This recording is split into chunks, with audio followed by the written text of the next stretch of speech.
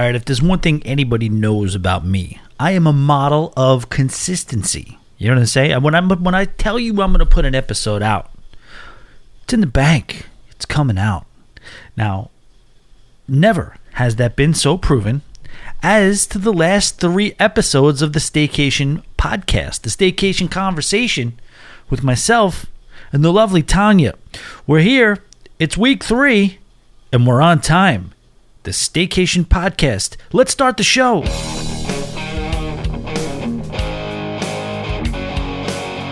You're listening to the Staycation podcast with your host, Tommy Casabona and Tanya Puig. It's a Staycation conversation.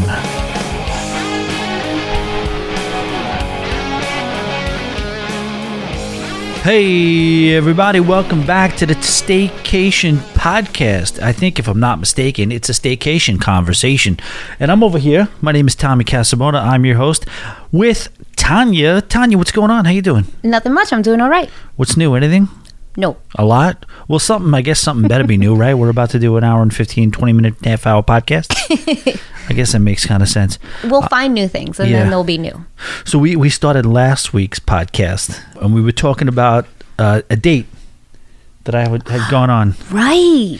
And we continued the conversation. So I said it wasn't a love match. We knew that. And you know the person, and you kind of predicted that it wouldn't be a love match. Not only did I predict it, but I laughed at you. For what? Because I kind of knew the car crash that it was going to end up in. Yeah, but she's very sightly. Don't stop it. What? She's not very sightly. She's very attractive. She's a beautiful girl. Sightly is sightly. I think sightly. When I hear, it's sightly, I think of something that you don't want to look at. Oh, really? I would think the opposite. All right, potato, tomato. All right, so what? You say potato, I say potato. Yeah. So we had this. Oh shoot, sirens. That's like we're back in New York with the sirens. You hear that? It's been a long time. I've never even heard those sirens. This is great. I actually embrace it. So we had gone on some dates before, and hung out a few times, and we had conversations, and talking about things, and talking about, like, one of the conversations over a lot of drinks that we had was that where I live, where she lives, where I live, and our current living situations, things like that. I just came back. I explained to her that I kind of moved into a situation where I have a studio apartment, and I gotta kind of set up a situation where my sleeping is kind of taken care of, because you're sitting in the apartment, right? It's not a bad apartment, right? No, I think it's a great apartment. Right. So I just kind of like communicated that it was a studio, and I got to figure out like the actual sleeping situation. And when you go on a date with like a person like 2-3 times, and then it's like, all right, we're having a good time. Sometimes it gets weird, sometimes it's okay, but then it's like, all right, so what happens next, right? Did we yes. just kind of? So I think that's like maybe what kind of led to this a little bit, maybe. But do you think that she was waiting or expecting for you to invite her back to your place? I don't think. Do no. you think that no? You I'm not saying that no, and I'm not saying yes. What I'm saying is, if you're a female, your mind goes in that direction. After like, I'm sorry, if you're a male or a female. Right, yeah. I'm just saying, you just wonder like where, all right, so does this ever end up at like a Netflix and chill point, or like does this end up, we've been out 3 times, what's next? And then, so I like kind of brought it back up. Oh, you know what happened? I went on, I have this app. Conversations they never start good when you say I have this app. No, it's not even. It's that you went. Hold on. I'm gonna sit here and listen to you. No. So there was an app. So there was this app on Instagram that tells you who follows you. Oh, okay. So when people don't follow you back, I unfollow you. Why? Because it makes you feel loserish? Well, after a while, you know what? Maybe I'll give a couple of last minute likes to say, hey, I'm out here. Hey, so does it? you either want to get in it, you want to get in on this or not, because this is a lifeline I'm sending you. Do you're sending? She wasn't out following me. She's not following you. She wasn't following me, so I guess I unfollowed her. Oh, this is so like... No, it's not like that. This is the name of the world today.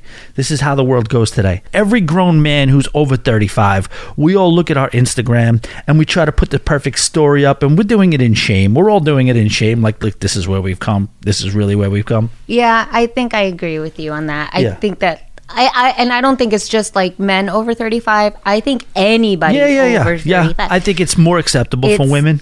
Where it's just like... What am I posting? Right, so yeah. that's why. And why am I so focused on this post? That's why whenever I post, or if anybody ever gets a hold of my Instagram, I always say it's pretty boring. It's all going to be like kitten videos and Right. food. That's what it is. So you're gonna love this. So I don't know if there was tension because of the unfollowing. I don't know if there was like whatever. Hold on, I have a question. Go So ahead. did you unfollow her before this last date? No. You did not. it afterwards. No, it was after, yeah. And I wasn't necessarily thinking maybe I would or I wouldn't see her again or whatever. I wasn't sure. But she texted me. And she said, "Did you unfollow me?" And I'm like, first of all, why do you know? Why do you know? And then what had happened was the conversation continued. So it was like, all right, you unfollow, whatever. We forget about who followed who or who follows who. We continued the conversation. So while we're on the phone, I do throw it out there. I was like, we hung out a couple of times. Dinner sometime next week. You want to know the response? Of course I do. What was it? And remember I told you about the living situation before. Oh, okay. She goes, and I don't know if this is a hangover from the unfollowing, the controversial unfollowing. The controversy. She goes, before we go on any dinners, shouldn't you own a bed? Your thoughts, Tanya? Oh, I think that's not fair. I think it's She had the courage. She had the balls right. to say, "Shouldn't you own a bed?" Them some big ones. Right? I mean, I don't think that it's. Wow. I mean, this is what it is. Listen, there's a small part of me that wants to like kind of give her a high five and be like, that's right, girl, have your standards. Because you broads roll together. No. Please don't ever lump me in with a group of broads. But, know your worth, have your standards. That's kind of like the little high five part of me. But the other part of me is just like, well, why is that your next question? What, are you looking to stay over? Are you looking to have like a fourth and fifth date? Are you looking to hang out and watch TV, Netflix and chill? Like, what's the purpose of the question? So I would have immediately kind of been... She might have been looking for a business class ticket on the Tommy train. I mean, yeah, that's what it is. So at that point, like... Okay, we both know what this is. It's not what it is. If you want that, you're not going to come at me with So first of all, she's being what she thinks is like coy and sexy and sassy and like provocative. Like, well, don't you think that you should? And you could be like, well, who said that I'm inviting you to my place in the first place? So. No, she wasn't saying it like that. I mean, she may have been thinking that. She may not have. I think she was really kind of hostile from like an unfollowing. I don't know, but I think that was in her mind at some point. I'm going to go to a studio apartment. If this, like, how many more dates is this? And then where does it lead? Does it lead to some studio apartment on a floor? So I do understand that. So the thing was, first, like the first thought when she said that, the first thought I had three different stages of thoughts. The first thought was, okay, C word. That was the first thought. The C word was the first thought that I had. Okay. I was like, this C word. This C word. Vitamin C word. But then I was like, okay, right after that, fair point. I was like, okay, you know what? She might be onto something.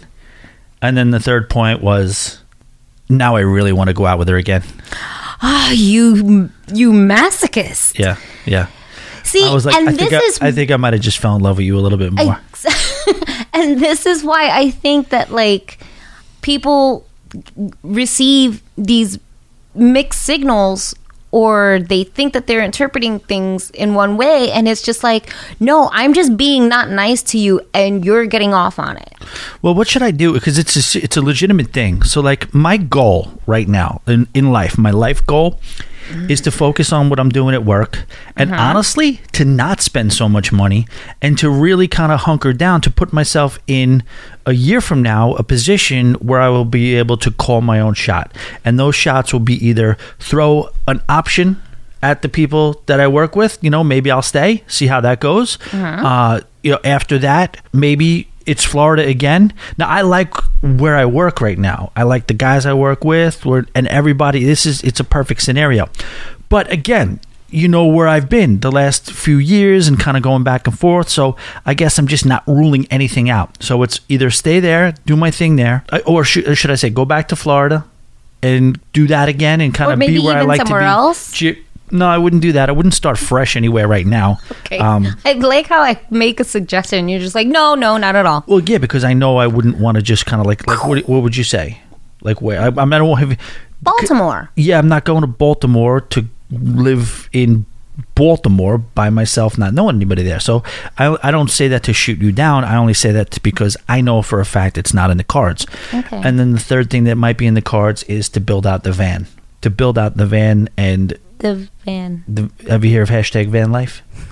Actually, I know of a friend who her and her husband have renovated 2 RVs. Yeah, and they're all about that van life. Yeah, I wouldn't do the RVs because of the fact that you can't go what they call in the business stealth.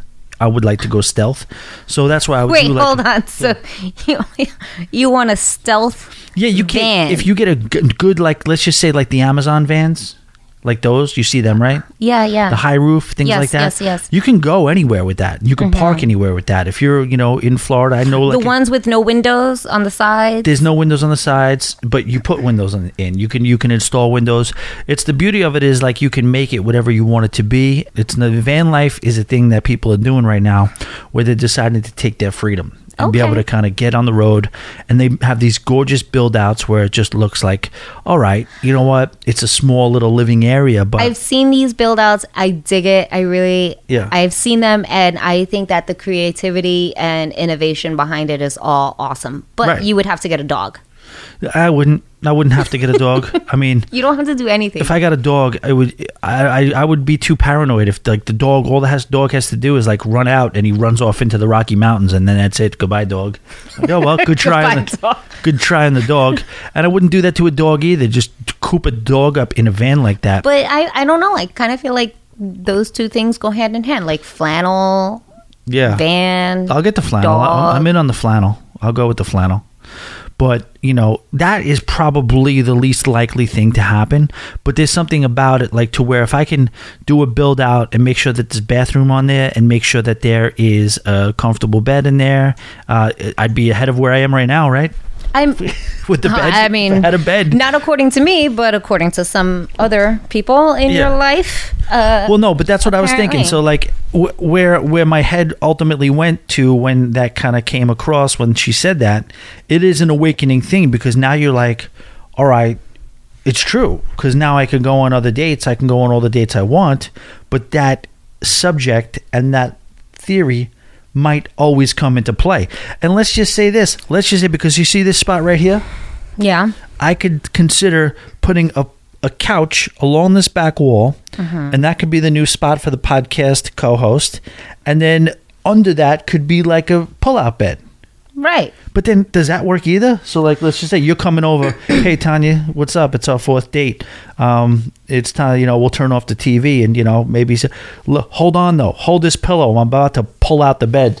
Like that's not a good look either, is it? Listen, I have gone on my own if you climb the ladder to the loft of the Oh, bed. you've been on the loft? I've been on. You've had to climb? Yes. You've had to climb for sex? I've climbed. Oh, I'm sorry. You cuddled. I got it. Cuddled. I've climbed for cuddles. Did that say, was that in your Tinder profile? We'll climb for sex. Oh man, I mean, it was just. I found myself in this situation, and I was like, I saw the loft, and I was like, oh. There's like that first realization, and then there's kind of like a second realization. Yeah. Where you realize kind of what you've already realized. It's just a bedroom. That's it. Like, everything is fine. If even a loft is fine, all that stuff is fine. Is just if you have an area to house a freaking bed. I Listen, think that's just important. You have a better stove, a better oven, refrigerator. Yeah, because than that's what I happens do. when you're going out on brunch on Sunday. You catch up with the girls and talk about each other's dates and what everybody do. Oh, I've hung out with this guy third time. He's a nice guy. We had a good time. Okay. Well, how's his stove? Like, tell me about his stove. I think. Clearly, I don't want to hear anything before I hear about the stove. Okay? Dishwasher or no? No? Get him out of here. Where he's got a dishwasher, I got a beautiful stove, Hold a on. flat top on top of my stove, modern ice maker. I have a huge foyer. Put that on your Tinder. I got a foyer. I have a foyer. Or a I got foyer. a foyer. I got an eating kitchen. No bed. And if I'm going to get a bed, to me, I don't know. What do you think? Well, how about, I could go loft. I could build out because No, we're too old for loft beds. Nobody wants to climb a ladder to get into somebody's top bunk. I'll throw her up there. And then she'll roll out. Listen, I think that when you really like somebody and you guys you're not living in a shack or a shanty, or you don't have 5 other roommates. And I have lived in studios and 1 bedrooms that are worse than this. Right. But you also don't have, hey, this is my roommate Kyle, this is Ted, this is Jeff, this is, Francine. Like, you don't have a bunch of roommates. You're on your own. This is your space. I just find it interesting that your mind went to Francine. Francine. I don't know why I went there either. Yeah, because... I don't know. I don't know why. Hey, would you like to come in for a malted and meet Francine? It's 1961. Yeah. Maybe after that, we'll go for a drive in an automobile. Anyway, but like, you don't have roommates. You have your own space. You have your own like studio setup. I think it's a little bit superficial to be like, oh, do you have a bed? Should be like, oh, do you have a baby daddy? A big request or a requirement. No, I can't. I cannot blame a female, a young or moderately aged woman for requesting a bed. I can't. That's why I kind of said like, she's right. I mean, I don't know if I would have verbalized it. Maybe I would have kind of eased back, or maybe just. I think that she should have gotten to know you better in the whole like dating sense. You could kind of say that. You can kind of say that. Maybe like that because that's like a buying question in sales, like they say. Like, if she didn't give a shit and never wanted to hang out again, or maybe I'm rationalizing, maybe I'm not. She would have just ghosted, maybe. But I guess if he seems nice. He doesn't. She's not going to ghost you because she likes the attention. He's because not. I know he's not penniless. He's okay. Things look like they're together. Like, but I wish there was a bed. I wish there was a bed. Maybe I'll just kind of like be cute and hint at it, maybe, or versus, like, I don't know. Well, I think that's enough of this. I think we've talked about that. I just thought that was funny that I said, maybe let's, go out for dinner again. Well, before the dinner happens, maybe you should focus on owning a bed. I was like, I don't know if you meant that to be hurtful or not, but that just like made my day, and it made me laugh and everything. And then she wrote back, well, I'm a funny girl. You made a face. Tanya's making a face right now. What does that mean? What's the face mean?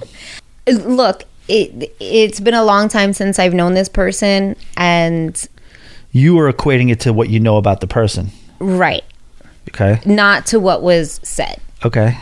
And because you know this person, I do, and I wish that I didn't, but I can't help it. So what you're saying basically is when she comes over, if she comes over, she'll be like, we talked about the whole bed thing and I should just go with it. Yeah, but I have a spatula.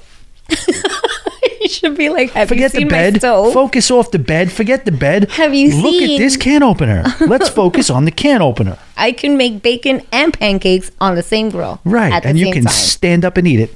No, I have the couch. No, you have the couch. Well, no, that's the bed. No, that's the bed. That's my That's not bed. the couch. That's the bed. And I'm not going to lie to you. I did something else that was petty of me. What was it? See how the couch is made up right now Yeah. with the blanket. Mm-hmm. I texted her a picture, and I wrote "thinking of you." Ew. It was a total joke. I mean, it was like a complete joke. Like it was a non-bed joke. It wasn't trying to. It was like at that point, I'm like, obviously, this is blown to shreds. This is not a love match. And if she could be a smart ass funny girl, yeah, I could freaking throw her a freaking text of like, yeah, here's the sleeping arrangements that you turned down, sweetheart. Okay, this all could have been yours. Yeah. Above it, like a little quilt, and then could have been us, but been you us, chose sweetheart. to be picky about Yeah. a bed, about Exactly. sleeping arrangements. Exactly. This could have been the site for your cuddle with a struggle. Could have been your floor pillow. Yeah. All right. So we'll move on from that. Let's talk about some travel stuff. Wake up in the morning feeling like P. Diddy. Hey, what up, Grab girl? my glasses, I'm out the door. I'm gonna hit this city. Let's go. All right. So Tanya, recently I know that Beatrix went on a vacation to Aruba, and I kind of did an interview with her. Posted it after our, I guess, segment last week. So did you hear the podcast? I did. You are familiar with Aruba, aren't you? I am, but I've never traveled it the way that she has. Well, she basically pretty much Beatrix. The thing about Beatrix is that she is an efficient traveler. Like, she doesn't play around. Like, she knows where she wants to go. She knows where she wants to stay, and she sets it up accordingly. She does what she wants to do. I don't know if I think she might have got some action. She won't tell me. She won't tell me if she did, but that's neither here nor there. So, Beatrix, I'm not accusing you of hiding action from me. I'm not saying you did. I'm not saying you didn't. Sounds like you kept your honor in Aruba. Ay, Dios. I don't know. But how was your trip to Aruba when you went? Well, when I went with my friend Lori and her family, and they had, I don't remember. They had a timeshare out there in Aruba, and so we would go like food shopping as soon as we land. We go food shopping because So it's more like a staycation almost. yes, it was a staycation, and because there were little kids, cousins, and children, we would just hang out at the pool all day long. That was really nice.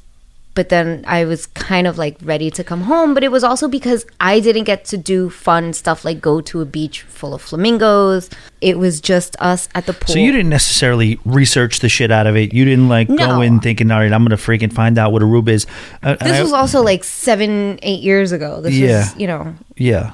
No, so Aruba is an amazing place. Aruba is a place where people who go there are very loyal to there. And I definitely, like, going forward, I used to do that too. My first cruise was, 2011. And I went, and I didn't look into anything. I just went and see where, Right. where things would take me. And I'm like horrified at that in retrospect because of the fact that I missed so much. How many times do you get to go to St. Thomas? How many times do you we were sailing into San Juan, and of course now I know you do not miss a San Juan sailing. And that's not something, even though you are from Puerto Rico or your lineage is from Puerto Rico, you don't even know what it's like, how beautiful San Juan sailing is. Right. It's freaking amazing. And me and the girl, she was in the same boat as I was, no pun intended. We're in the gym, and we're just in the gym. Happened to be in the gym. We were scheduled to sail into San Juan at about 4:30 p.m. This was at about 3:15, and obviously you could see the shore and land. I'm like, I think we're gonna hit land soon. Like, look, that looks like a castle. Wow, that's cool. Oh yes, Yeah. that's the the port. Yeah, El Morro, and we were just lifting. Oh, that's cool. Really, I should have known. I should have asked around. I should like you don't miss the sailing when it comes to San Juan. Other places you can miss the sailing, but San Juan you don't really want to. St. Thomas. I went snorkeling. You don't snorkel in St. Thomas. It is probably good snorkeling in certain places, but it's not known for its snorkeling. There's 100 other things to do in St. Thomas, but I went on a snorkeling trip, and I'm looking at 3 or 4 turtles and maybe like 1 or 2 stingrays, and it was just like, you know? That was one of the things that they did in Aruba that I did not partake in, was the snorkeling. Like, we went on a boat trip and, you know. You are hesitant on things. Can we talk I about am. Montauk?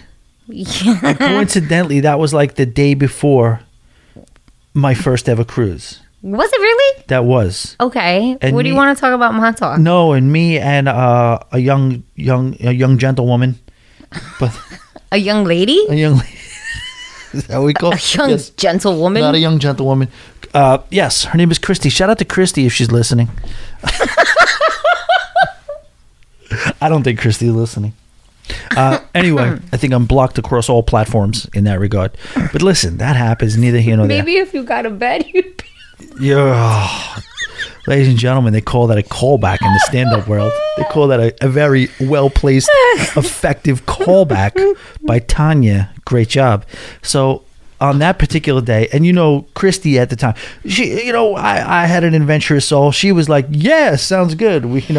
That was the I think the most fun part of being both of your friends was that she would have an idea and you would be like, all right, let's do it. Let's make it come to life. Like, there was one time, I'll never forget this day. There was you were living in Astoria at the time.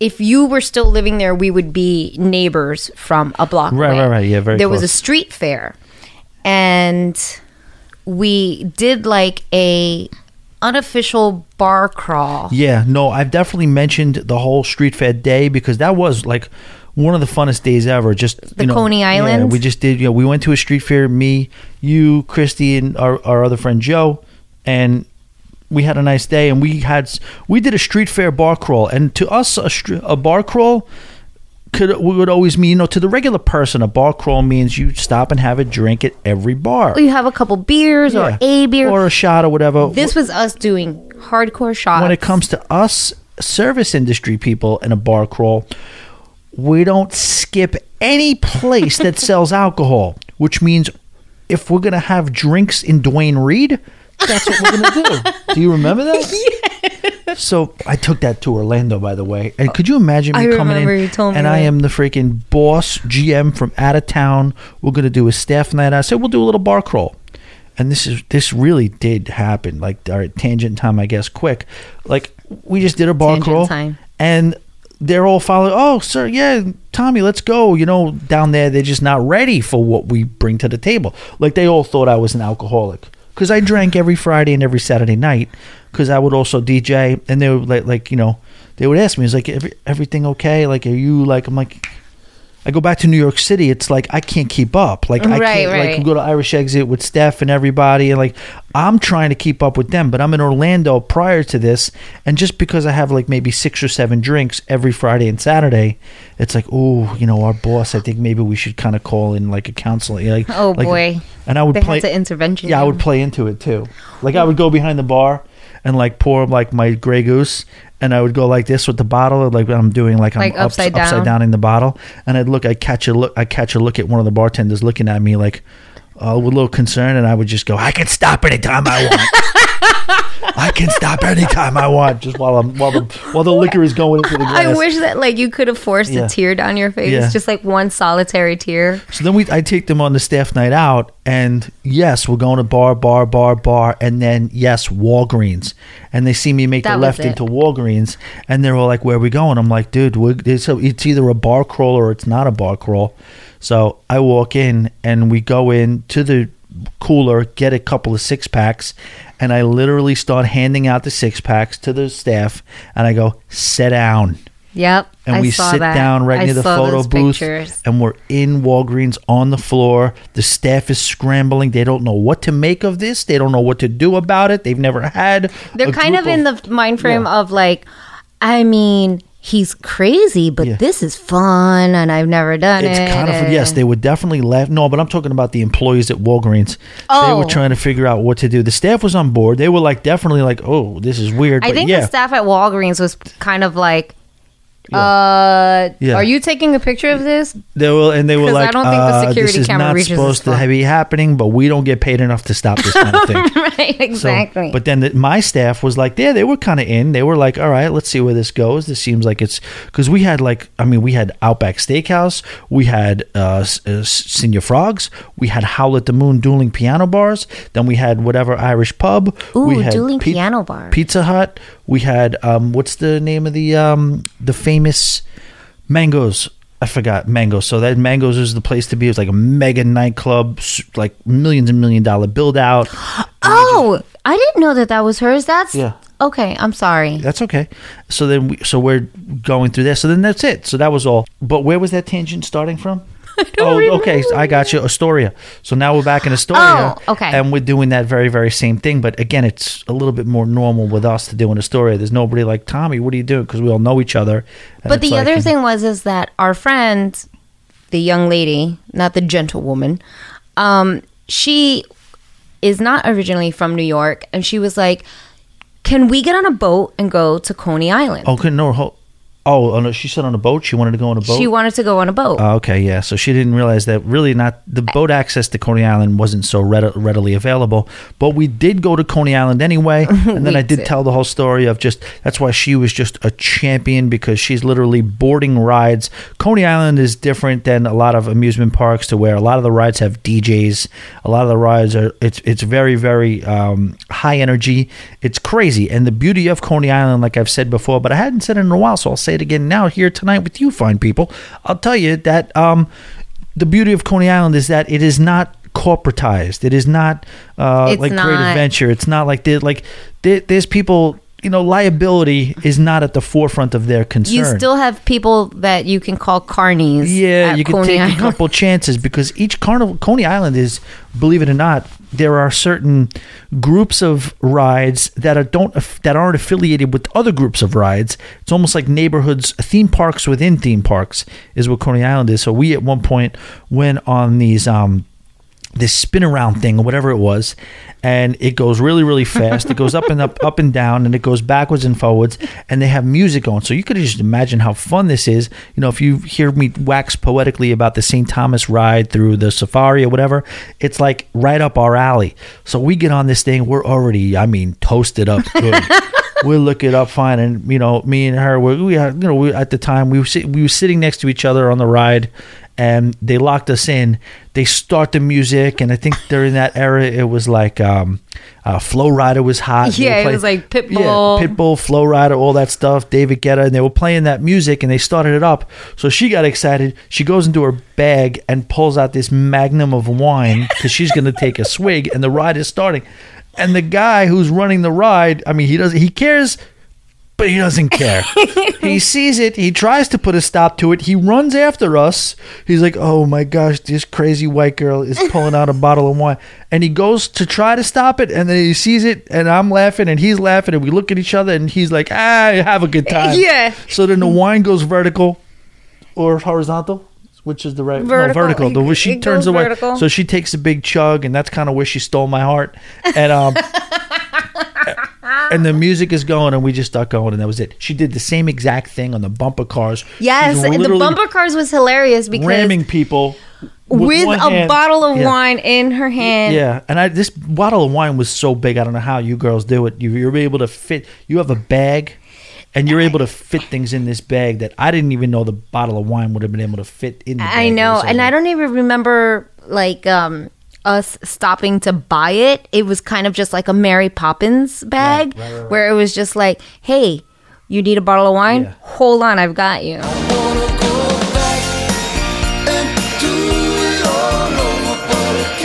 The original point being is that we went to Montauk, and we were trying to get Christy and I, like Tanya had mentioned, were trying to be adventurous. So we thought, despite having absolutely zero experience or knowledge about how to operate a boat, we don't, we were going to take a rowboat with a small little dinky engine, and we were going to go out into the Long Island Sound where it meets the Atlantic Ocean by the Montauk Lighthouse.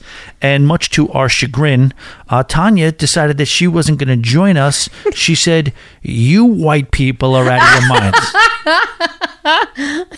I literally was like, let these two fools get into this little boat. So we knew none of what we were supposed to do. Like we said, we're gonna get fishing equipment. So I said to the guy, but he rented us the boat. He knew the situation, and Tanya was with us as we were walking around the store. And we would like some sort of bait and tackle. We need all the equipment. We need to go out there, the fishing rods. So we went out there and we went fishing, and that is what it is. And Tanya went to a cafe on the jetties in safe distance of any crazy waters. And we went out. Me and Christy went out and we were fishing. It was a beautiful day. It was like 3:00 in the afternoon. It was starting to get the sun was going down. This was in September. I know because it was just days before my first ever cruise. And we went out there and we had the poles going. I actually caught a fish very quickly into the excursion. And Christy just kept tangling her line. So that was it. That was the rest of my trip. I caught the one fish, and then I was fishing, and then she would tangle her line. So I would have to switch poles with her, and she would have the regular one. And by the time I got the new line untangled, she would tangle the other one. And then I would have to. So that was it. I was just untangling things Christy while she got away with so much because she was so cute. Yeah. She's so small. She's like, oh my God, we're fishing. Yeah, I'm untangling my line every 2 seconds. It was fine. So, but then what the problem was is it started to get darker, and we started to lose sight of the lighthouse, and the waves were coming and starting to roll over the boat.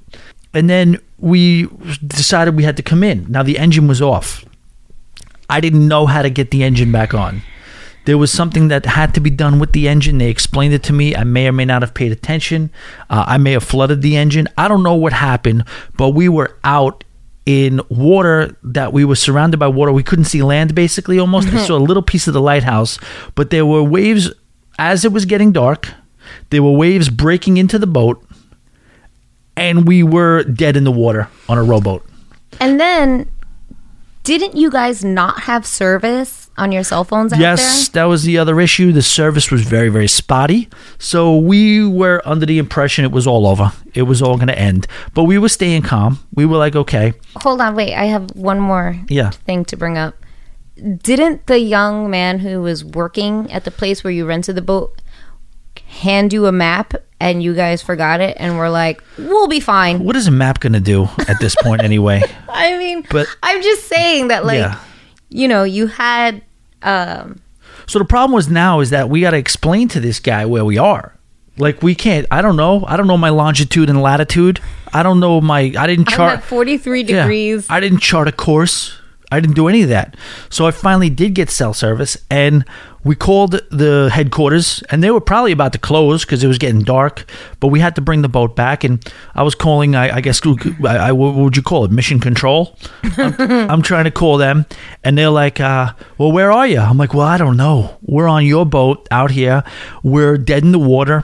The waves are higher than the boat.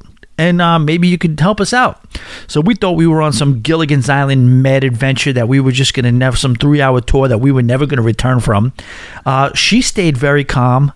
I stayed calm. We didn't freak out yet, I guess, because, at least there was no hole in the boat at this point. I think you guys were,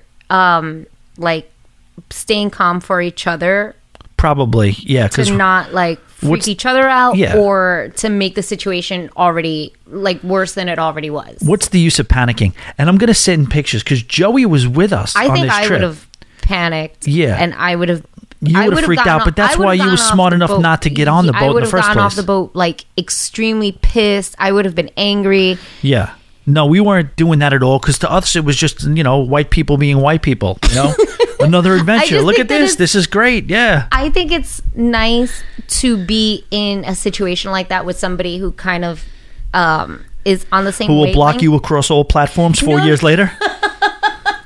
No, I meant that somebody who is also calm, look, there's kind of nothing that we can do right now. We're at the mercy of this 17-year-old kid who's working at the dock. Yeah. We just have to wait for him. No, the father was working at the dock. The father was working at Central Command, Mission Control. You know what this reminds me of? And he was taking care of us, and he was trying to ask us where he was. So finally, we told him, you just have to try to find us. We went straight, and then we veered right for a little bit, and I don't know where we are right now. Please, help, Mayday, Mayday, SOS. Mayday, Mayday. And then okay, just as the sun was about to go down, and but right before all was lost, there was what we saw in the distance was a even smaller boat with an even smaller engine with what looked like a 13-year-old child. This is what I'm telling you. Coming to the rescue. And it was literally, the kid was definitely not older than 15. There's no way he was older than 15. And he came to us and he showed us how to restart the engine. And we started the engine. Was it that you flooded it? I think it was flooded, and there was also something that you had to do with the clutch while you kind of started I'm going to get a bunch of emails off this right now. Like, this is why you were not able to, you moron. It was an outboard motor, and we made our way back in. We followed him back in, but either way, so he got us back in, and everything was fine, and we had a nice night. We continued drinking, and it was a nice night in Montauk. We had the fish tacos. I think one of the best parts of that whole trip was that we ended up seeing like a couple of friends of ours. Yes, from we saw New York Stephanie City. and her friends. We saw Patsy. Yeah. We saw Dylan. Yeah. Dermot. It was a good time. Now that everybody was safe. 1, 2, 1, 2, 3, 4. So in the era of not being able to cruise, I want to talk about a destination in particular. And I want to start this off by saying a big, giant congratulations to Austin and Courtney. Austin is a member of the group, as is Courtney. They've been members for a while, and you may know Austin because he was actually a guest on our show. He's a young entrepreneur from South Carolina who actually was on Shark Tank. His episode was the Kanga Casemate, and we did post it in the group. A big congratulations to what is a great, always be booked couple, and they're gonna get married and they're gonna start a great life together, I guess. And I'm excited to see what Austin's gonna do next, because he's absolutely killing it. He's pretty much borderline, I think, TikTok famous, because if you go on the Kanga Casemate site, he's very, very active on there, and they're very, very creative. Him with his interns and everybody, they're on all the TikTok trends. They absolutely kill it. And I just wanted to say a very, very big congratulations to Austin and Courtney. And what Austin did was propose to Courtney in Mexico. To be specific, Puerto Vallarta. Puerto Vallarta. Yeah. And Congratulations, Austin and Courtney. Yes, absolutely. And I remember hearing about Puerto Vallarta for a long time. Are you familiar with the location? I am. I haven't been, but it's definitely right. So it's it's on the West Coast. It's in the Mexican Riviera, you might say. Mm-hmm. And it's I remember hearing about it from my friend way back. My friend got a timeshare there, and I didn't know it was a cruise destination, and I just knew Puerto Vallarta was a place that they went every single year. They swore by it. Mexico is so rich with tourism. Mexico is so rich when it comes to culture, and it comes to history, and it comes to just whether it's the Mexican Riviera side of it, which is the West Coast, or the Caribbean side of it, which is the East Coast and the Yucatan Peninsula. I mean, Mexico's a wonderland. I know so many people that swear by Mexico, friends that I have. Again, we talk about Aruba being such a place that people are so loyal to. Have you spent time in Mexico, Tanya? I have. I did the whole Cancun thing with my friends, and it was amazing. It was, it was what it was. We stayed at a resort, and it was a lot of fun. It was a party.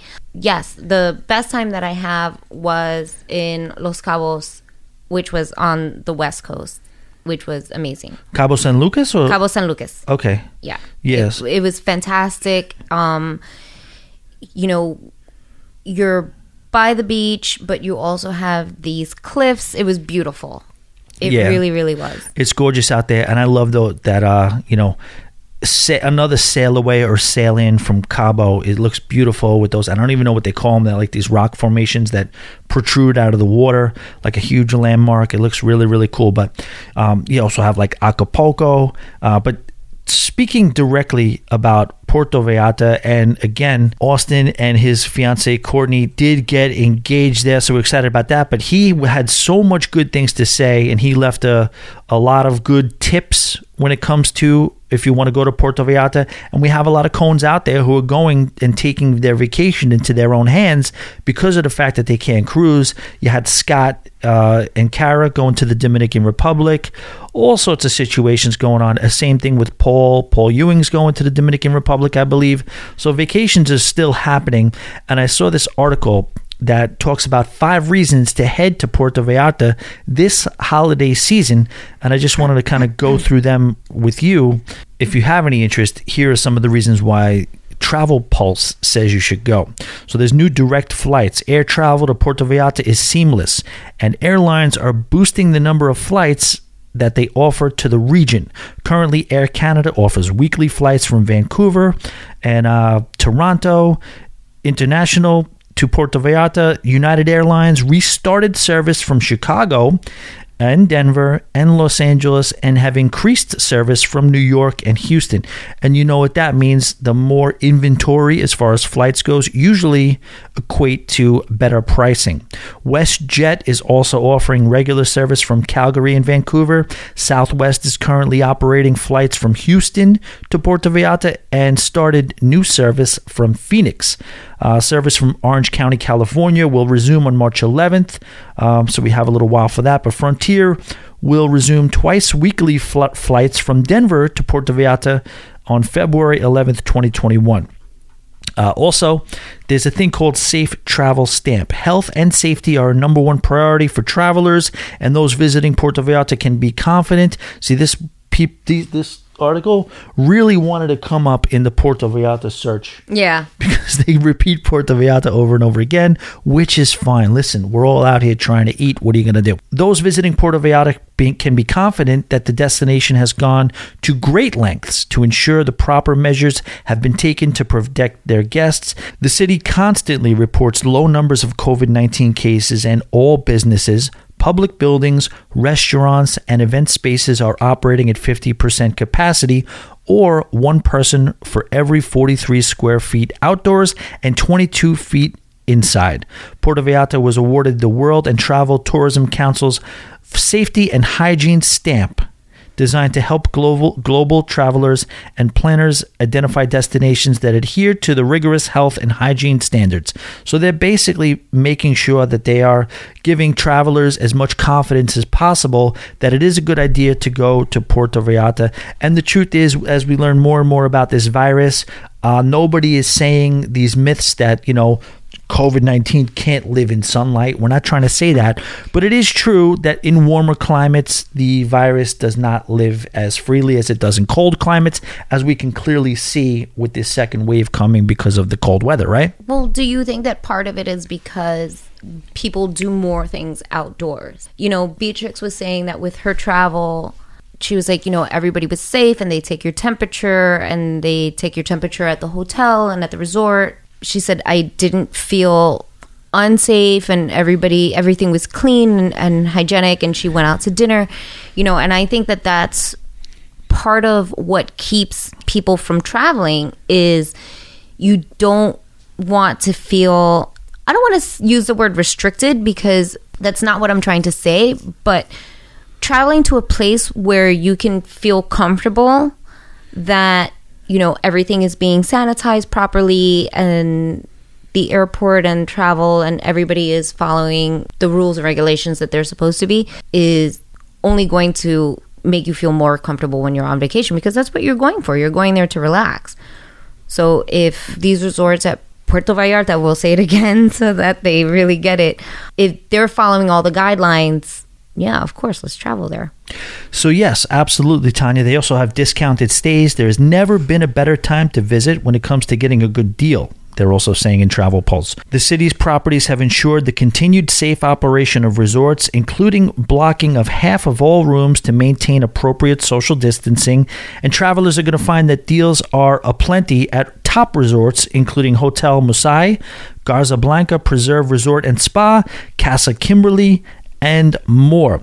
Also, outdoor activities. Puerto Vallarta is an adventurous destination at its heart, and there are plenty of activities for outdoor enthusiasts that can be safely undertaken during these challenging times.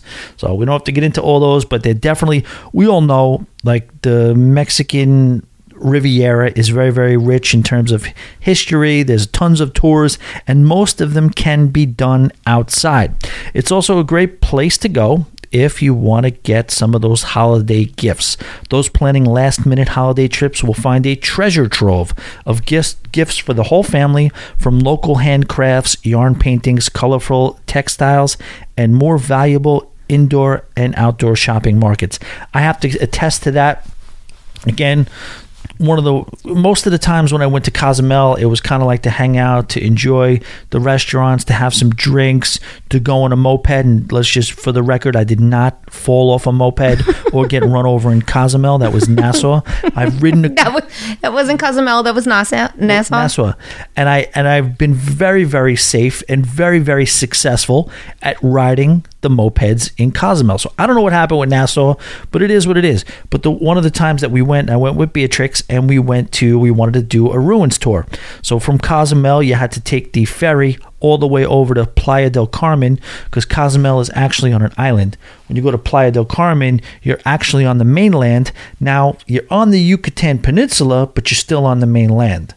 So that's what we did, and we wanted to visit one of the ruins, and we chose Coba because of the fact that they were the only ones left that you could still climb. And we went to the top. I didn't know that. That's actually really cool. Yeah. So we were on the top of this.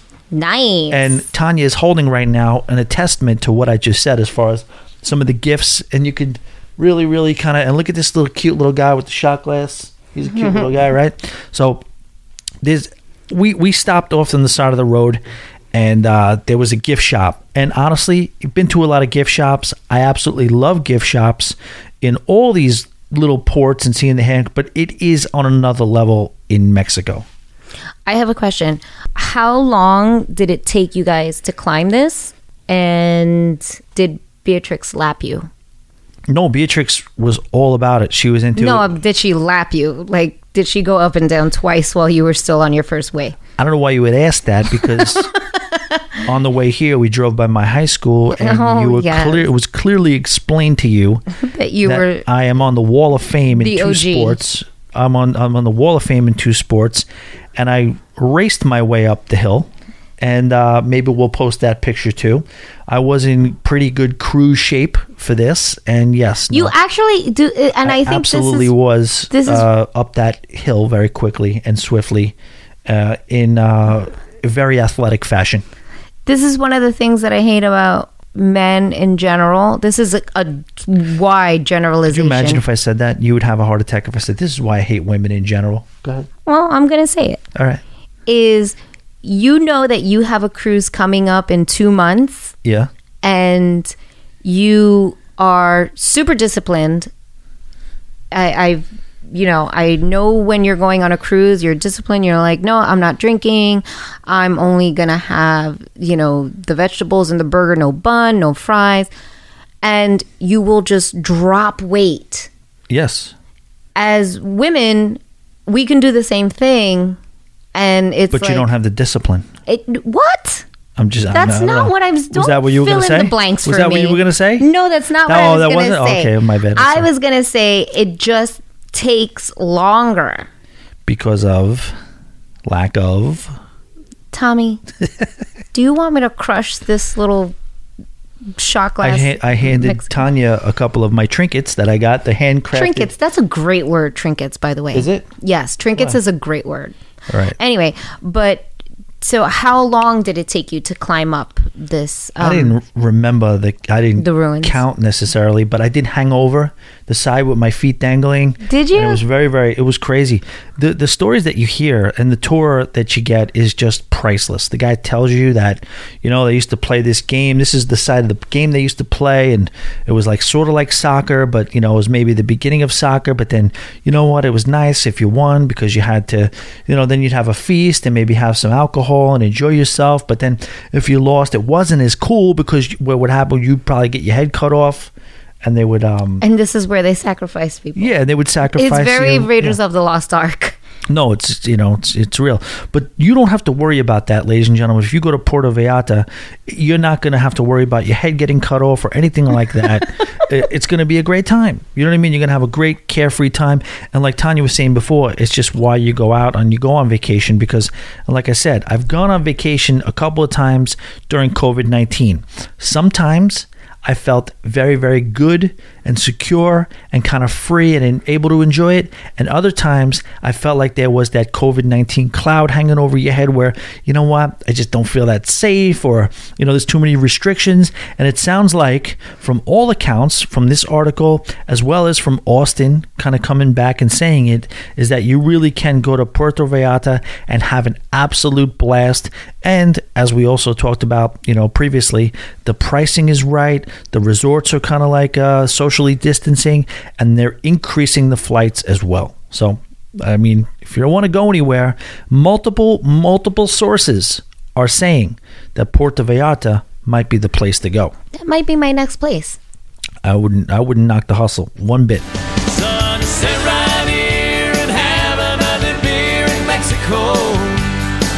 That might be my next place that's out of the U.S.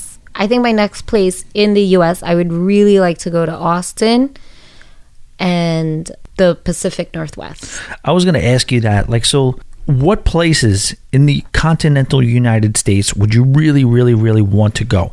And you just answered that. So what do you think? So Austin definitely is one of them? Austin is one of them. I've just heard I've been to Texas before, but why Austin? I just heard that it's a really cool city. I think that their motto is keep Austin weird. Well, they stole that from the other place that you want to go visit. Portland? Yes. Yeah, I bet. I'm sure that they did. And they did. I don't care because I'm from New York. So right. I'm from the best city in the whole world. And it's kind of weird there too, like it or not. Just not on purpose though. Right. We don't need the sign. Right. We don't need to say that we're weird. But I'd like to go to Austin because I just want to see like the artsy fartsy stuff and the cafes, and everywhere that I want to go I think is motivated by food. Like I want to go to New Orleans, but it's not to drink, it's to eat. Okay. And I want to go to the Pacific Northwest because I've never been there, and I want to visit Seattle and Portland and actually Canada, and I would love to go to Alaska. What do you want to do out there? What's the just kind of explore. I mean, I just want to, I can't say that I want to go hiking because I'm afraid of bears and shit. But like being a city kid and growing up around buildings, I want to see nature and I want to see the forest. You should really consider checking out the national parks. That's exactly what I would like to do. Happy to be here tonight. You can see we're just all drunk Americans. All right, so let's cover this for the last segment of the day as we get through this wacky, unmerciful, unrelenting, pain in the ass year. I was thinking, I was like, I haven't really. Usually every year you talk about people who pass away, celebrities who die, and I felt like this year there wasn't that many. I was like, wow, there's really not a lot of people that I knew of that passed away this year. And then I went and looked at the list and I realized I was mistaken. And the problem is that COVID-19 has been such, the news between the election, between COVID-19, between everything else, it's just been like all these people who lost their lives, they kind of been overshadowed a little bit. Do you think so or no?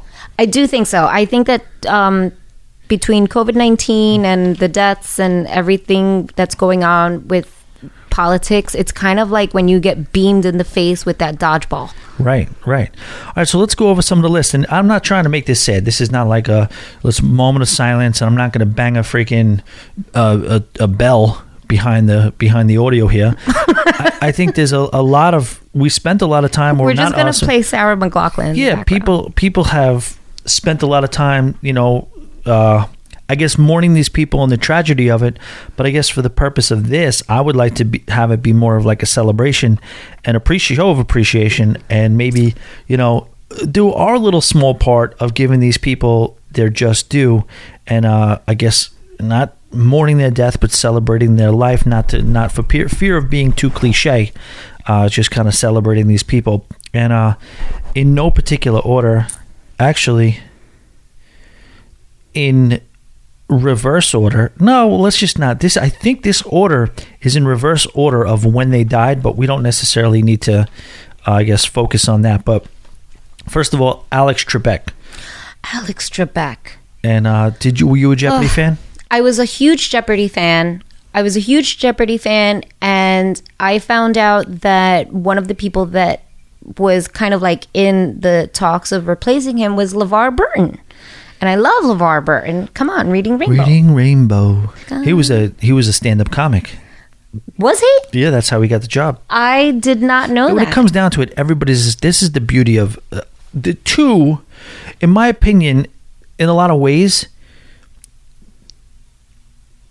the two most talented genres of people in entertainment are stand-up comedians and musical artists. I think I will agree with you 100%. Because you see them always going into acting, show hosting. It's like if you could do stand-up comedy, it's all automatic that they'll give you a show. They don't say, okay, acting lessons or screen test.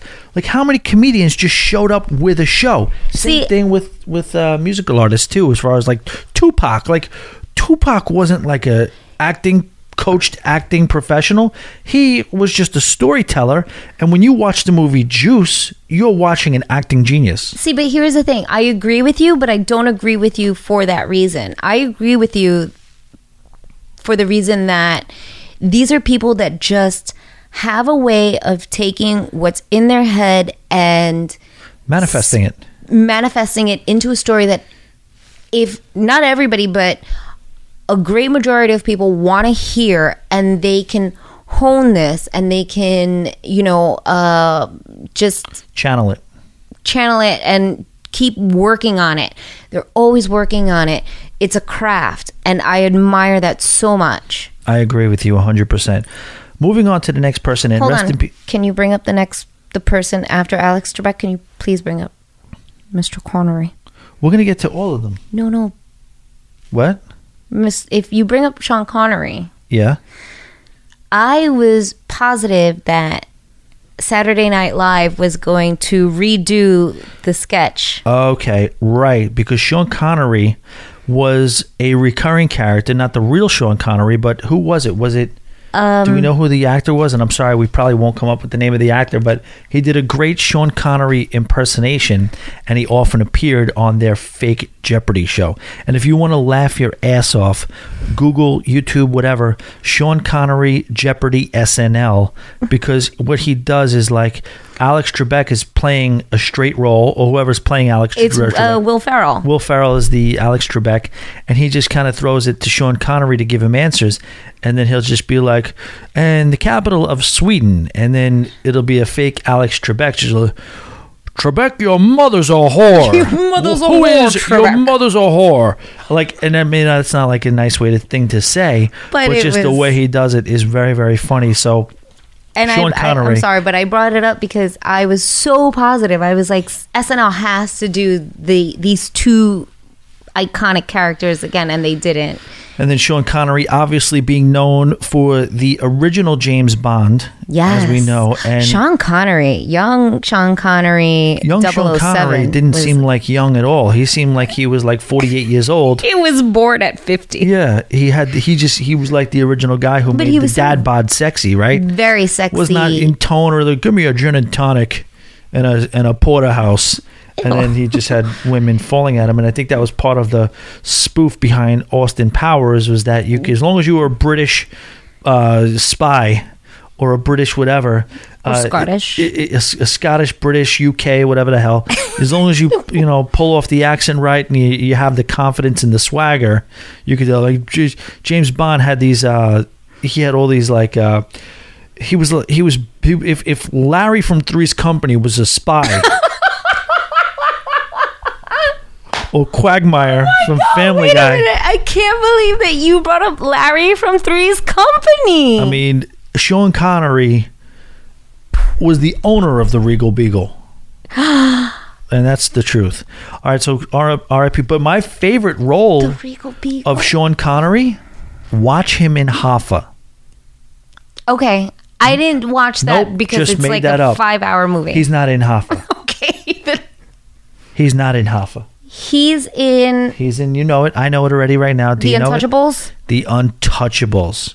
He had a very famous role and a very famous death where he got a little too cocky in that situation. He was also in. And he made a racial term. He made a racial remark. I think it was at the end when he thought he thought he had the upper hand, and he said, "Leave it to a Dago to bring a knife to a gunfight." And what happened was it didn't end well. He died like Sonny died in The Godfather, pretty much. He was chopped and sliced to pieces. I feel like you and I need to do a personal podcast and just watch all 3 Godfathers and discuss that. Yeah. We won't subject your fans to it, though. Right, so because- just okay. But he was also in The Hunt for Red October, where he said something. No. The bullets bounce around in here. I can't do it. And you have a very good Sean Connery impersonation, but no matter what, if you want to see me want to throw myself out the window with passion, Yes, please. put me in front of any movie that involves a submarine. Oh, Nothing. That was a really good movie. Leave though. me alone with The Hunt for Red October, U-476. I never saw all that of one. them. I think The wanna- Hunt for Red October was the only one that I Any of saw, them. and I saw it because I was was with probably Denzel forced too, right? to watch it. Denzel too, right? He had a submarine. Alec Baldwin, Okay. and Alec Baldwin kind of does like a Sean Connery. If you're responsible for a submarine movie, screw you. Okay? That's it. You know, ironically, documentaries about submarines are very interesting. Screw submarine movies. Bunch of men underwater somewhere. Fascinating. I mean, just all you. I go to bed watching a submarine movie. I wake up here. Pull.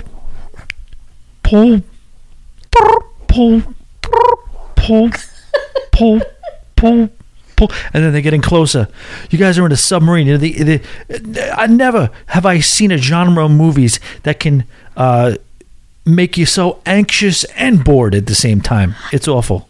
That's a really good way of putting it. Anxious and bored. Yeah. All right, so I'm going to move on. And this is I think out of all these, well, maybe not because we're going to get, but up there with the top echelon of the ones that impacted me. And there was more people that died than these. And then we got to eventually start going faster because we'll be here all night. But Eddie Van Halen, to me. Eddie Van Halen. That's right. And I texted my brother and I was like, dude, Eddie Van Halen died. And my brother was like, what? Because he was out like doing his job and not on like social media. He's like, holy shit, no way. My brother grew up wanting to be a guitar rock god. He wanted to be like Eddie Van Halen. He wanted to be like Prince. He wanted to be like Jimi Hendrix, Stevie Ray Vaughan. He wanted to be like these guitar gods. And when I told him that, he was like, holy shit, man, don't tell me that. He got home, he saw it on the news or on like his feed or whatever, and he was like, wow. He's like, that like really hurt me. That's a part of my childhood. And I was like, yeah, I know, that sucks. I saw him in concert a couple of years ago with Billy Walsh and Joey A. And he still has it. He was still shredding. We talk about Eruption, the song. Yeah. And it's not just a guitar player with Eddie Van Halen. All that crazy heavy metal stuff that you hear. Now, did people end up doing better than him at it? Maybe Steve Vai, maybe Dimebag Darrell, maybe people like Joe Satriani, maybe Yeah. people like Yngwie Malmsteen. These people may have taken it. And this is why I learned to appreciate the Beatles, even though I still am not a Beatles fan, as everybody turns off the podcast right now. But there is something to be said for maybe not doing it as good, but breaking the ground to set it up for. Like, you know, a lot of times covers to songs are better than the original, but that's only because the original was created. So you didn't have to think it Right. up. You didn't have to think up that melody. You didn't have to think up those notes. All you had to do is take it and then just sprinkle on it and make it like with a bunch of other bells and whistles around it. Right. And the same thing. So like Eddie Van Halen invented that like that eruption. finger tap style guitar playing where you're like going up and down the neck of a guitar, just playing with your fingers. That just wasn't done. He was making noises with a guitar, like Jimmy Page maybe was an innovator too, because he would do hammer-ons and hammer-offs, but Eddie Van Halen would put the pick down and just start tapping the guitar and making it sound like this, like almost like computerized kind of sounds. Right. Amazing. Before everybody was synthesizing anything. Right, exactly. This was before anybody was manipulating music that way. Right. Next, moving on, we have Joe Diffie. A lot of you may not know who he is. He is a country music legend. He actually died of the coronavirus. And I read that and it was really sad. yeah, it was just he had some like the 90s country will always live in the hearts of a lot of country fans. It was a little bit of a cheesy kind of version of country, but very, very cool and quirky and storytelling and things like that. And it was like kind of a lot of them were trying to be tongue-in-cheek. Like Joe Diffie had a song called Pickup Man. Like it was I guess like a play on words where he would try to pick you up, but he was only going to get the girl because he had a pickup. So that was his thing. Welcome to Earth, Third Rock from the Sun. That was him? Yeah. Joe Diffie had a lot of hits, and he was a big-time star. Jason Aldean, who's hot right now, has a song, and it's called Joe Diffie. And the song title is Joe Diffie, but it's a throwback to all those 90s country stars. Here's a really tragic one that I don't know if you knew, and I didn't know. I watched the Whitney Houston documentary recently, and she passed away. And we obviously know that Bobby Christina also passed away, adding tragedy on top of tragedy. And then now Bobby Brown Jr. passed away too. And all I could say is I just hope for peace for that family, and hoping that better years and days and months lie ahead for them. Also, we have to include Chadwick Boseman. Yeah. Wakanda forever.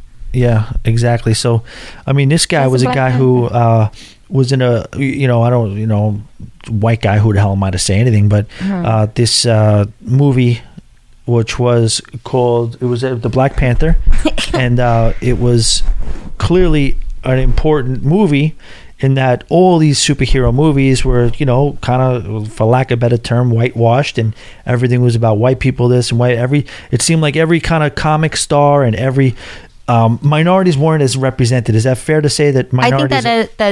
I think that is fair to say. And growing up a fan of comic books and watching these comic books, these pages, this artistry come to life is amazing.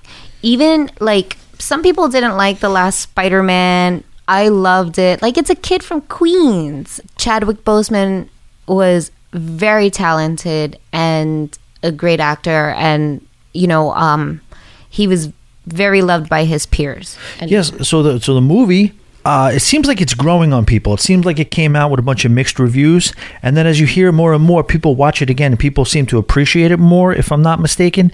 And it's just really, really important and good and appropriate, and about time that a movie was made that represented people who just weren't necessarily just all white people across the board. From a lot of them seem to be like Bruce Wayne and Superman, Clark Kent. These almost like kind of like upper middle class or even ridiculously rich kind of people.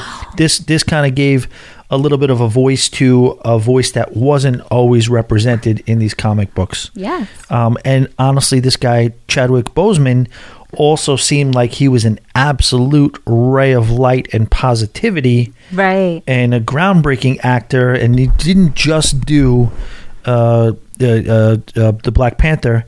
He did he depicted James Brown too, didn't he? He did Jackie Robinson. Yes. He was in the James Brown movie. So he was clearly a gentleman who was at the forefront of a lot of groundbreaking stuff, and a very, very sad, unfortunate loss, because this one seemed to have come out of nowhere. And he's so young, and it seemed like he was just like reaching that apex of his career, and it's sad. And speaking of one that didn't really come out of nowhere, Regis Philbin. Regis. I know. I jest, and again, He's remember, this is a celebration of life. So if we're making a joke, it's He's a fellow hopefully Bronx good fun. man. Yeah, Regis Philbin. There's a he's Regis been around Philbin forever. I mean, there's a few people out there that I just watch, and I think of Billy Joel. I think of Joey Diaz. I think of who else? What are you thinking of? Entertainers? Like no, people just like that- uncles. Oh. Like they remind me of uncles, just like characters, New York-based type people that talk to you like with a character's voice that kind of like Regis was like. I was doing a Regis impression earlier. I don't know how you do that. You kind of just go like this. Right. So he kept that show together, and it was like, remember when he was just Regis and Kathy Lee, turned into Regis and Everybody in the World, turned into Regis and Kelly, and then Kelly took over, and she's kind of Regis and Michael, and yeah. Regis and one of the ways that you know that Regis was so beloved and in everybody's home was that when we found out that Regis had passed, my mom goes, "Oh, Joy," and not like, "Oh, Joy." Right. His wife's name is Joy, Yeah. and they had been together. They were together forever. I don't know how many years they were together, but she was like, "Oh, Joy." Oh, Joy, like, that's pretty cool. You know what I mean? that Cool, she- and my I don't know, what's the mom word? thought of, oh. Serendipitous. What's the word on that? Oh, Joy. Like you're going to say Joy, but she was being sympathetic to his survived wife, Joy. and antithesis. Yes, exactly what that is. Next one, Untimely, the wife of a one John Travolta, Kelly Preston. Yes, her too. Very, very sad, awful, That was terrible really news. sad. Seemed like a very, very nice woman. Going back into the country genre, Charlie Daniels. And this guy, I mean, what this guy would do with a banjo is ridiculous. Devil Went Down to Georgia. I mean, that was a song that a lot of people try to duplicate, but it's so very, very difficult. And, you know, it's got like this kind of like, you want to talk about a song that paints a picture and tells a story? Listen to Charlie Daniels' Devil Went Down to Georgia. And a song that has inspired so many like jokes and joke songs. Yep. Like I've heard that song been played by, you know, those musical comics. Yes. Carl Reiner, filmmaker. Yes. Very, very sad. That and was a sad unfortunate. one. And then here's one that might be a little bit, I don't know if you guys know, do you know who Fred Willard is? No, I don't. Fred Willard is a man who I appreciate, a comedic actor. He is a guy who plays just the straight man role, but he does it so good and says so many ridiculous things. I think you're going to know who I'm talking about when I describe who he is. So he was the guy, have you ever seen Best in Show? Yeah. Best in Show, he was the guy on the microphone as the announcer, Oh, saying the most ridiculous things. he's on the guy. mic. He's in all of those movies. And he's in Anchorman. He's a a satirist. satirist. A satirist. Satire. He was Hey the guys, face of satire. please feel free to correct us. No, yeah, He's they in know. a lot of those movies with Eugene Levy. Hey, let's bring it back Eugene to Splash. Levy. Perfect example. Okay. Next, very again, also kind of fits into the uncle category for me. Very famous son, A1 Jerry Stiller.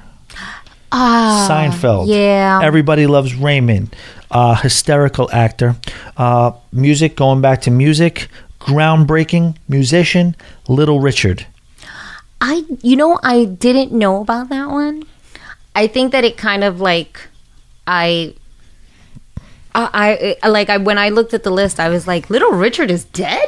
Right. Yeah. And here's one that, Why are you turning the page away from me? sorry. Here's one Like that, you don't want me to cheat. no, I want to announce them to you and get your honest, visceral reaction. Okay. One that really kind of I didn't know this, by the way. Andre Harrell. Do you know who that is? No. Andre Harrell is he was the original CEO of Uptown Records, and he was the executive that discovered Mary J. Blige Holy shit. and P. Diddy. So he tells a story because P. Diddy was an intern. P. Diddy was a nobody. Right. P. Diddy was just I know a P. nobody. Diddy's story. Right. So I he didn't was know like, that. he didn't know what he had. So Andre Harrell was talking about P. Diddy, and this is what happened. Uptown Records. If you know about Uptown Records, you know about Mary J. Blige. You know about Heavy D. You know about all these types of. I think there's a group too. I'm not really sure, but so he was the CEO. P. Diddy shows up one day and he's like, I want to work for you. I'm going to be your right-hand man. And he's like, you're a kid. I don't know who you are. At the time, P. Diddy was a party promoter. So he goes, here's a message. I need this downtown within 45 minutes. P. Diddy grabs it out of his hand, sprints downtown, shows back up within 13 minutes or whatever it was, something ridiculous. I don't want to say it's not. I don't know the exact numbers here, but he got back to Andre Harrell and said, "What's the next one? What's next? What do you got?" I love that. And You know what that is? what's that? Gumption. And Andre Harrell is telling the story, and he's like, when that happened, when he came back to me so fast looking for what's to do next, he's like, oh, we got something here with this one.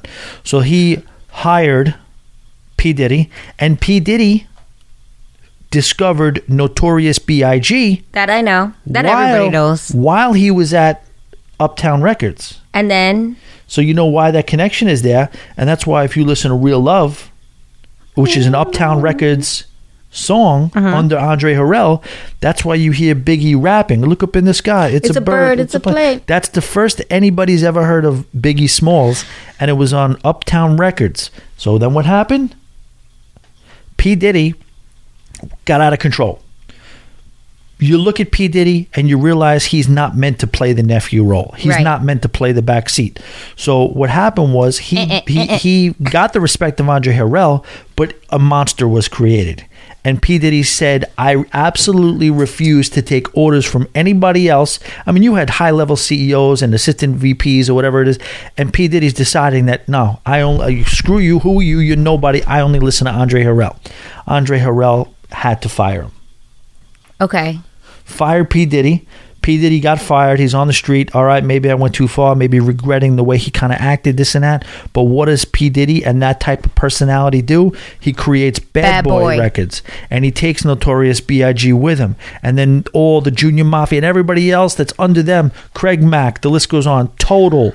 I went to high school. Black Rob. You're talking about Mace. You're talking about... I went to high school with Mace. So the Empire, that's kind of cool. They were big bet, him and Cameron, right? Yep. So they created this empire that surpassed what Uptown Records ever was. Right. But Andre Harrell was still revered as this huge executive that created so much stuff. You know what job he got? What? He got the job running Motown Records. And that was a big move. I remember back then, I'm like, Andre Harrell is going to Motown Records because Motown had that Detroit sound, that whole way back in the day type of thing. But the reality was, it was a failure. They didn't catch that lightning in a bottle again. Right. So Motown didn't happen really the way everybody thought it was going to happen. So P. Diddy is sitting on top of the world. Andre Harrell is without a job.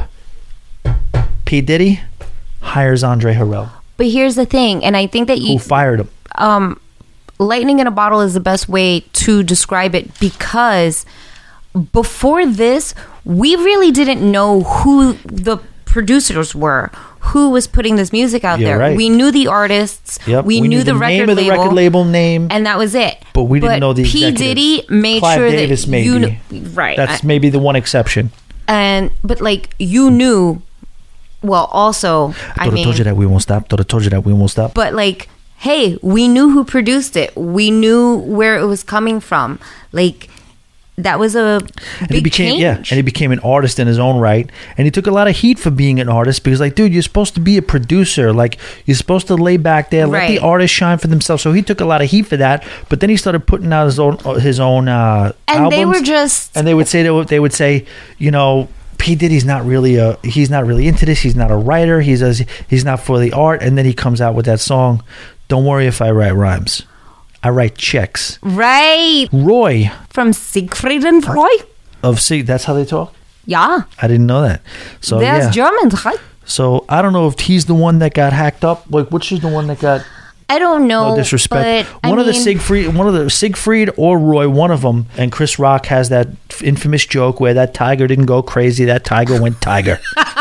And that's right. I forgot about you that. got to get out of the way. When the You tiger make says- me, every time you bring something up, I'm like, I want to go back and watch that. That's So what I now, do. I like, bring I'm going to back go memories. home and I'm going to YouTube a bunch of stuff. It's Eric Church. We connect memories and melodies. That's what I do. That's what we're out here for. Brian Dennehy.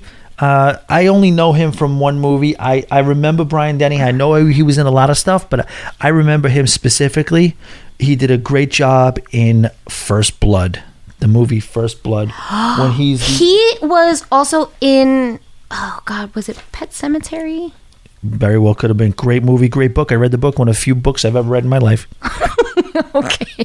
I got to get you some books, man. All right, I got another next one for you. Okay. On a train bound to nowhere. Kenny Not Chesney. Don't you sit there and say Loggins Chesney. or Rogers? Oh my goodness.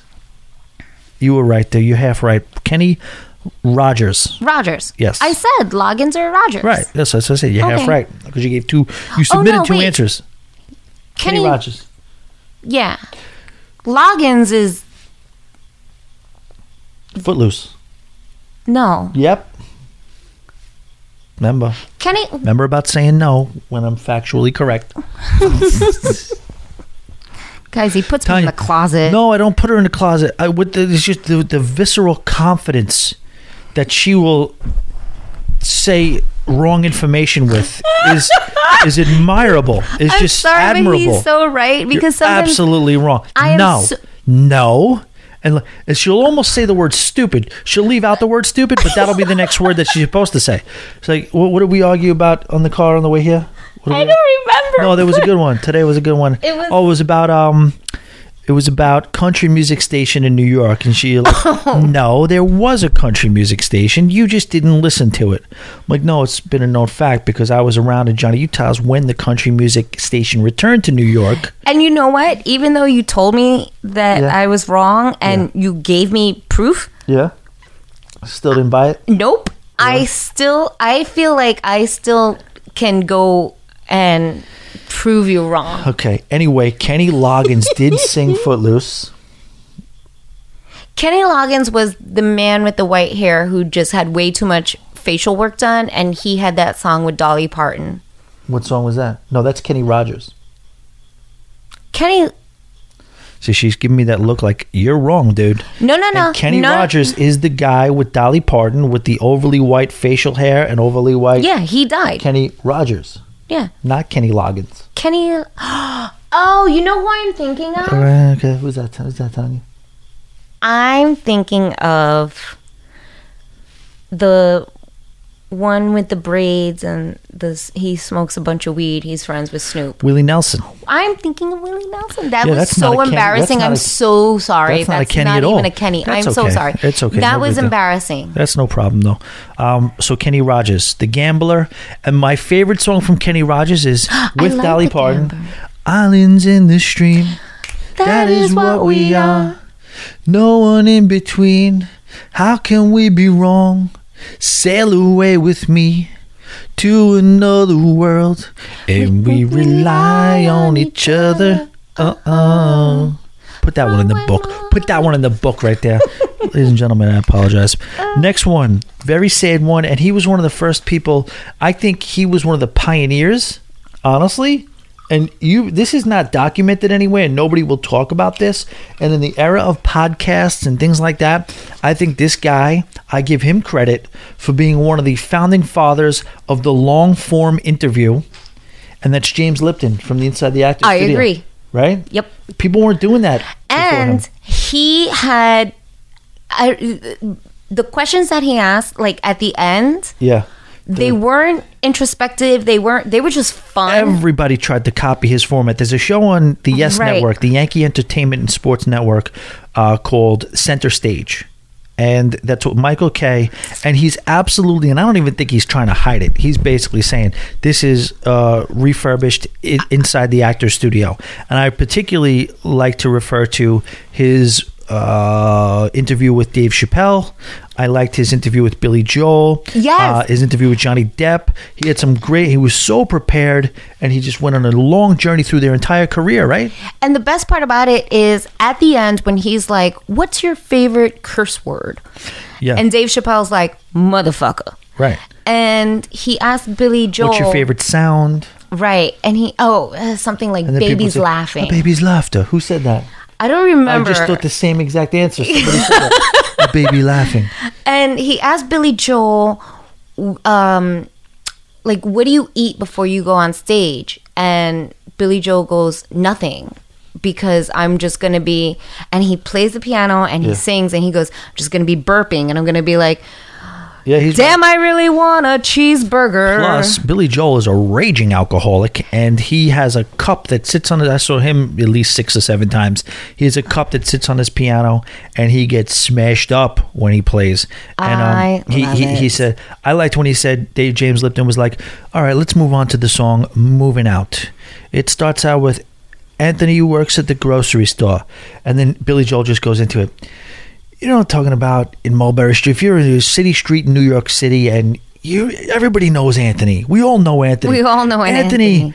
Anthony, his mother's always yelling out the window, Anthony, come home, come here, Anthony. And you just want to say, Anthony, will you go home? Your mother. And he had this whole story of who Anthony was in his head before the song, before he even kind of like started the song.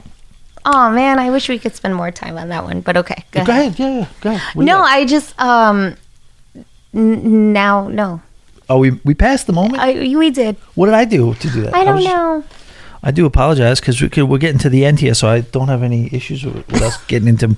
Because Billy Joel happens to be... I remember what it was. But Eric Church is my guy, as you guys know. Don't forget it. Eric Church is my guy. I always talk about Eric Church and Tim McGraw and Kenny Chesney and even Prince, people like that. My all-time undisputed favorite musical artist in history is Billy Joel. But what were you going to say? So there's a song, and I don't remember if it was Raekwon or... We got to Raekwon through Billy Joel? Yes. That's amazing. I want to hear this now. It's not Raekwon, but he wanted to sample the song The Stranger. Okay. And Billy Joel was not... He said no. He said no. He wasn't giving it up. And then whoever the artist is, I'm so flaking. It's not Raekwon, but he told him what the song was about and gave him the lyrics. And Billy Joel was like, yeah, you can sample this. Yes. So it was sampled. Yeah, it was sampled. You don't know the song? I'll find it because I feel like such a fool for not knowing it, but then again, I mean, how could Billy Joel songs that I think everybody should listen to. Ready? Get your pen out. Okay, here we go. Get your pens out. Obviously, a mainstream one that everybody knows about is Scenes from an Italian Restaurant. Okay. Everybody should listen to that one, but everybody knows about that one. But still, listen to that because that is like an opera in itself. It's a masterpiece.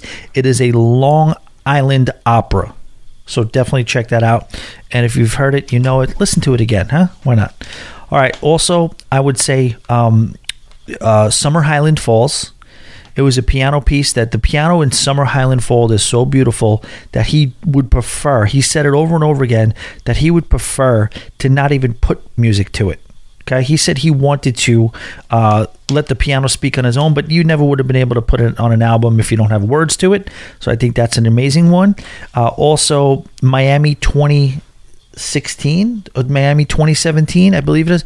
Seeing the Lights Go Out on Broadway is how it starts out. Definitely check that one out.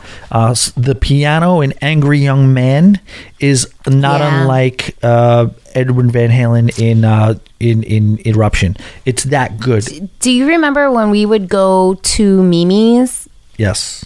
Yeah. So in Midtown, there's this Italian restaurant. I'm sure that they're still open because that place is going to survive anything. I hate that place. You hate it? Yeah, that guy in the pianos freaks me out. And all right, well, putting spells on you and shit. They have a piano, and we would go there for enormous amounts of food and piano music, and apparently Tommy hates it, so that's the end of that story. So, Yeah, The guy who it's just- sampled- it's the weirdo guy in there. He just would burn incense and play with crystals and like wave spells over you, and it was just a weird. He fancied himself like this Broadway type of guy who lost his calling, but he was Do you really think that he's what do we call them? Theater arts dropouts? Yeah, he missed He's his calling. one of them. We had a football player friend that we ran around with, a professional football player, lineman, 6'5", 290, Breno. Oh my God! Yeah, Yeah, and we would Philly. go there. What's that? he was in No, Philly. he spent time in Philly, but he's from Louisville. Oh. So we would go there and we'd be at the guy's piano because we were all drunk, and he'd be way too enthusiastic for this slow piano music, and I'd be wondering what was going on, and he'd tap me on the shoulder while he's, giving a Fist high five and pumping fist pumping and getting all into it, and then he'd point down, and then I would look at him and his pants would be at his ankles and he'd be urinating at the base of the piano. Aw. Yeah, no, I'm not condoning that type of thing either, but not great. Yeah. So the artist who sampled "The Stranger" by Billy Joel was Exhibit, and it's called geez. The Foundation. okay, all right. We would go. Mimi's would be on our bar crawl, and we'd get there, and we would, they would be horrified by us because this was an Italian restaurant that was a small family owned and operated thing, and then 15 of us would bombard the bar, I'd be like, "Oh, they back again." and we would say round, and we wouldn't do a shot there. It would be a round of meatballs.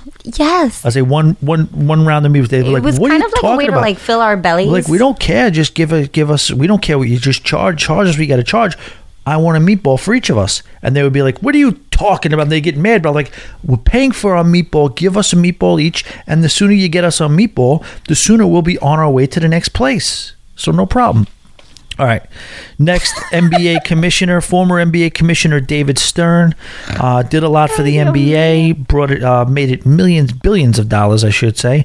Was a very, very part of the reason that NBA was globalized and why it's so popular in I countries didn't know like that. China. And he kind of took it. He made it from a very, very successful American sport to a global. Conglomerate just everywhere. And then speaking of the NBA, the final person on our list is the very, very sad, unfortunate. And when you talk about deaths, you don't want to kind of like rate them as importance or whatever, but this one hit everybody. I think it's safe to say Mamba. across the board, like hard was the legendary Kobe Bryant, as Tanya says, the Black Mamba is what he calls himself. What? I think the thing that kind of hurt me the most about that death, aside from the fact that his little girl, his daughter, and his neighbors and their kid as well, was he had this what's it called, like a coaching team. Like he was coaching these kids. Yeah, he was coaching him. He was They were the completely Black invested. Mambas. He was completely invested in the early career, the basketball career of his Yeah. daughter, and played a front and center role in not only her but that whole team. And that's just, talk about, aside from what he did on the basketball court. Listen, I don't know how good of a guy he was. He had those weird charges in the early 90s, at the and- very least, he was not faithful to his wife. We don't have to get into that. At the very worst, there were some charges brought against him for that were dropped. But listen, whatever happened there, what you have to say about this man is that he was an absolute assassin. There's certain people out there that they just won't be denied. And I can tell you right now, LeBron James to me isn't the type of person that has this mentality. Michael Jordan has this mentality. Kobe Bryant has this mentality that where you could just kind of look in their eyes and watch them play, and you basically, to deny them, you're going to have to kill them. You're going to have to. Right. They're not going away. They're not. LeBron blows away both of them when it comes to pure physical talent. Is Right. more talented physically than both of them will ever be. But those two guys had something different. They had a mentality, and he talked about the Mamba mentality. Whatever it is from Michael Jordan, same thing. They're cut from a cloth of people that I believe. You're talking Muhammad Ali. You're talking about people like that who would absolutely be willing to die on whatever court they were on before they would let you beat them. They didn't always win. There is no other. Right. There is no other Yeah. option. And I think that, you know, that I've never met Michael Jordan, but I saw him walk by me once, Yeah. and And you felt it? My jaw dropped, and that was the most starstruck that I have ever been in my life, because I was like, that is talent, hard work, perseverance. Like, that is somebody who, you know, holy shit, I can do this really well. Yeah. Now I'm gonna practice all the time to do it even better. Yes. And I'm going to beat my best. Yeah. And I think that that is something that we should all try to do, is just always try to beat your best. And these athletes, it's talent, it's hard work, it's perseverance. It is just amazing to... And I mean, I watched the Tyson fight and I was like, holy shit, this old man still has it. Like, you know, that athleticism. Tyson being the opposite of that, though. Tyson is notoriously the opposite. Tyson is, you know, his trainer, Teddy Atlas, often says, Mike Tyson to me is 0-6 as a boxer. Because every other fight, he was supposed to win. He was the bigger, stronger, faster, more talented guy. But anytime he was in a dogfight with Evander Holyfield, with Buster Douglas, with Lennox Lewis, with people that were equal match, where he would have to reach down and show his talent, like Evander Holyfield walked into the ring with him. Yeah, I heard about your right hook. I heard about your left hook. I heard about your uppercut. I heard about all these things. But here's the deal.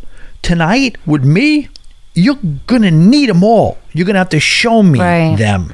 You didn't beat me for walking, but like all these other guys, they would walk in the ring like, oh, this guy's going to knock. Oh, I'm in trouble.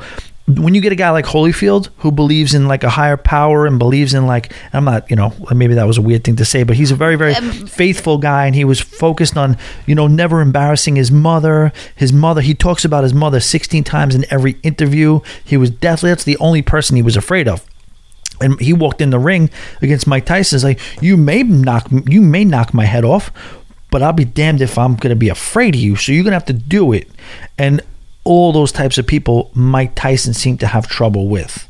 Right. People that were like ready, that he couldn't. No, it's the common tale of the bully. You know what I mean? Like, yeah, you know, if I don't have to fight you, if I can beat you already, if you're afraid of me, I got you, and I will make you look really, really bad. Like, really make you look bad. Well, but if you're not afraid of me, it's going to be a problem. Remember when Mike Tyson first started fighting and he would come out into the ring, he was wearing just a towel, no socks, his boots, and that was it. And he would come out, and that was it. And it was this mad dogging, you know, intimidation. And I don't necessarily... And it wasn't until he started fighting fighters like Evander Holyfield and Roy Jones, you know, before that, where... Well, no, not Roy Jones. Roy Jones is half his weight, so they would never... They didn't fight back in the day.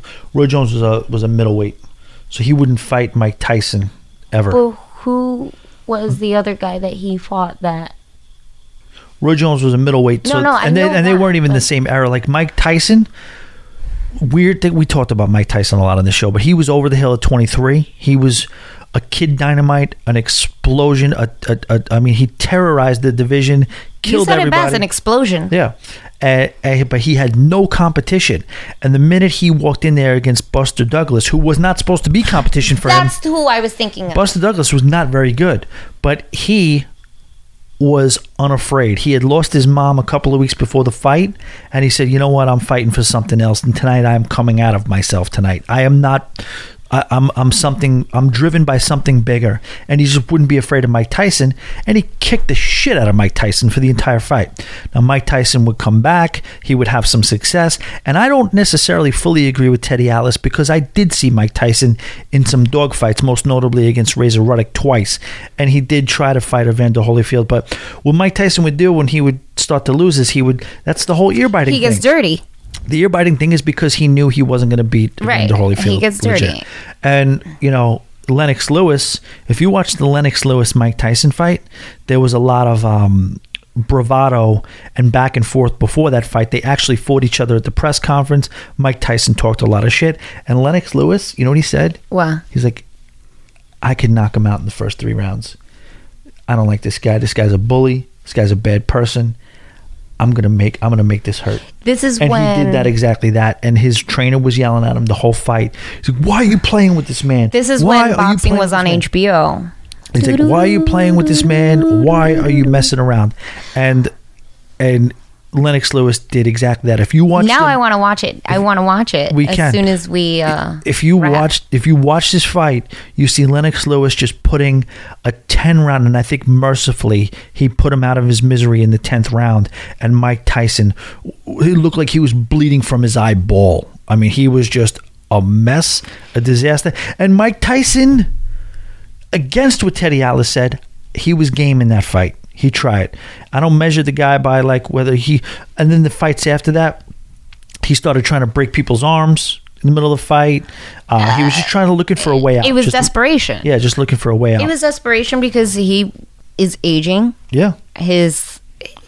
And you know what the thing crazy about part Mike about it is? Tyson He was was- younger than Lennox Lewis. when It they was, fought. but it was his thing was. It's just blunt Yeah. trauma. Yeah. That's it. I'm gonna hit you as hard as I can. And if that fails, then he's got. That's it. He's kind of screwed. He's got no more tricks. That's it. Exactly. He has got no more tricks. He's got no other cards in his pocket. Yeah. That's it. Yep. So but he was a master boxer. He was trained. He was just a pit bull. He was trained And as it a was- master boxer, though. If you watch him train, he was trained to be expert boxer in the style that they gave him. He likes That his was- pigeons. Yes, pigeons too. Master pigeon guy. But that's it. We've said a lot. We've said a lot, haven't we? This was a long one. 2 hours. Hey Tom, Yeah. that was my Mike Tyson. Oh, Hey Tom. you gotta do an S so you can give him the lisp. So Hey Tom, I like your stories. there you go.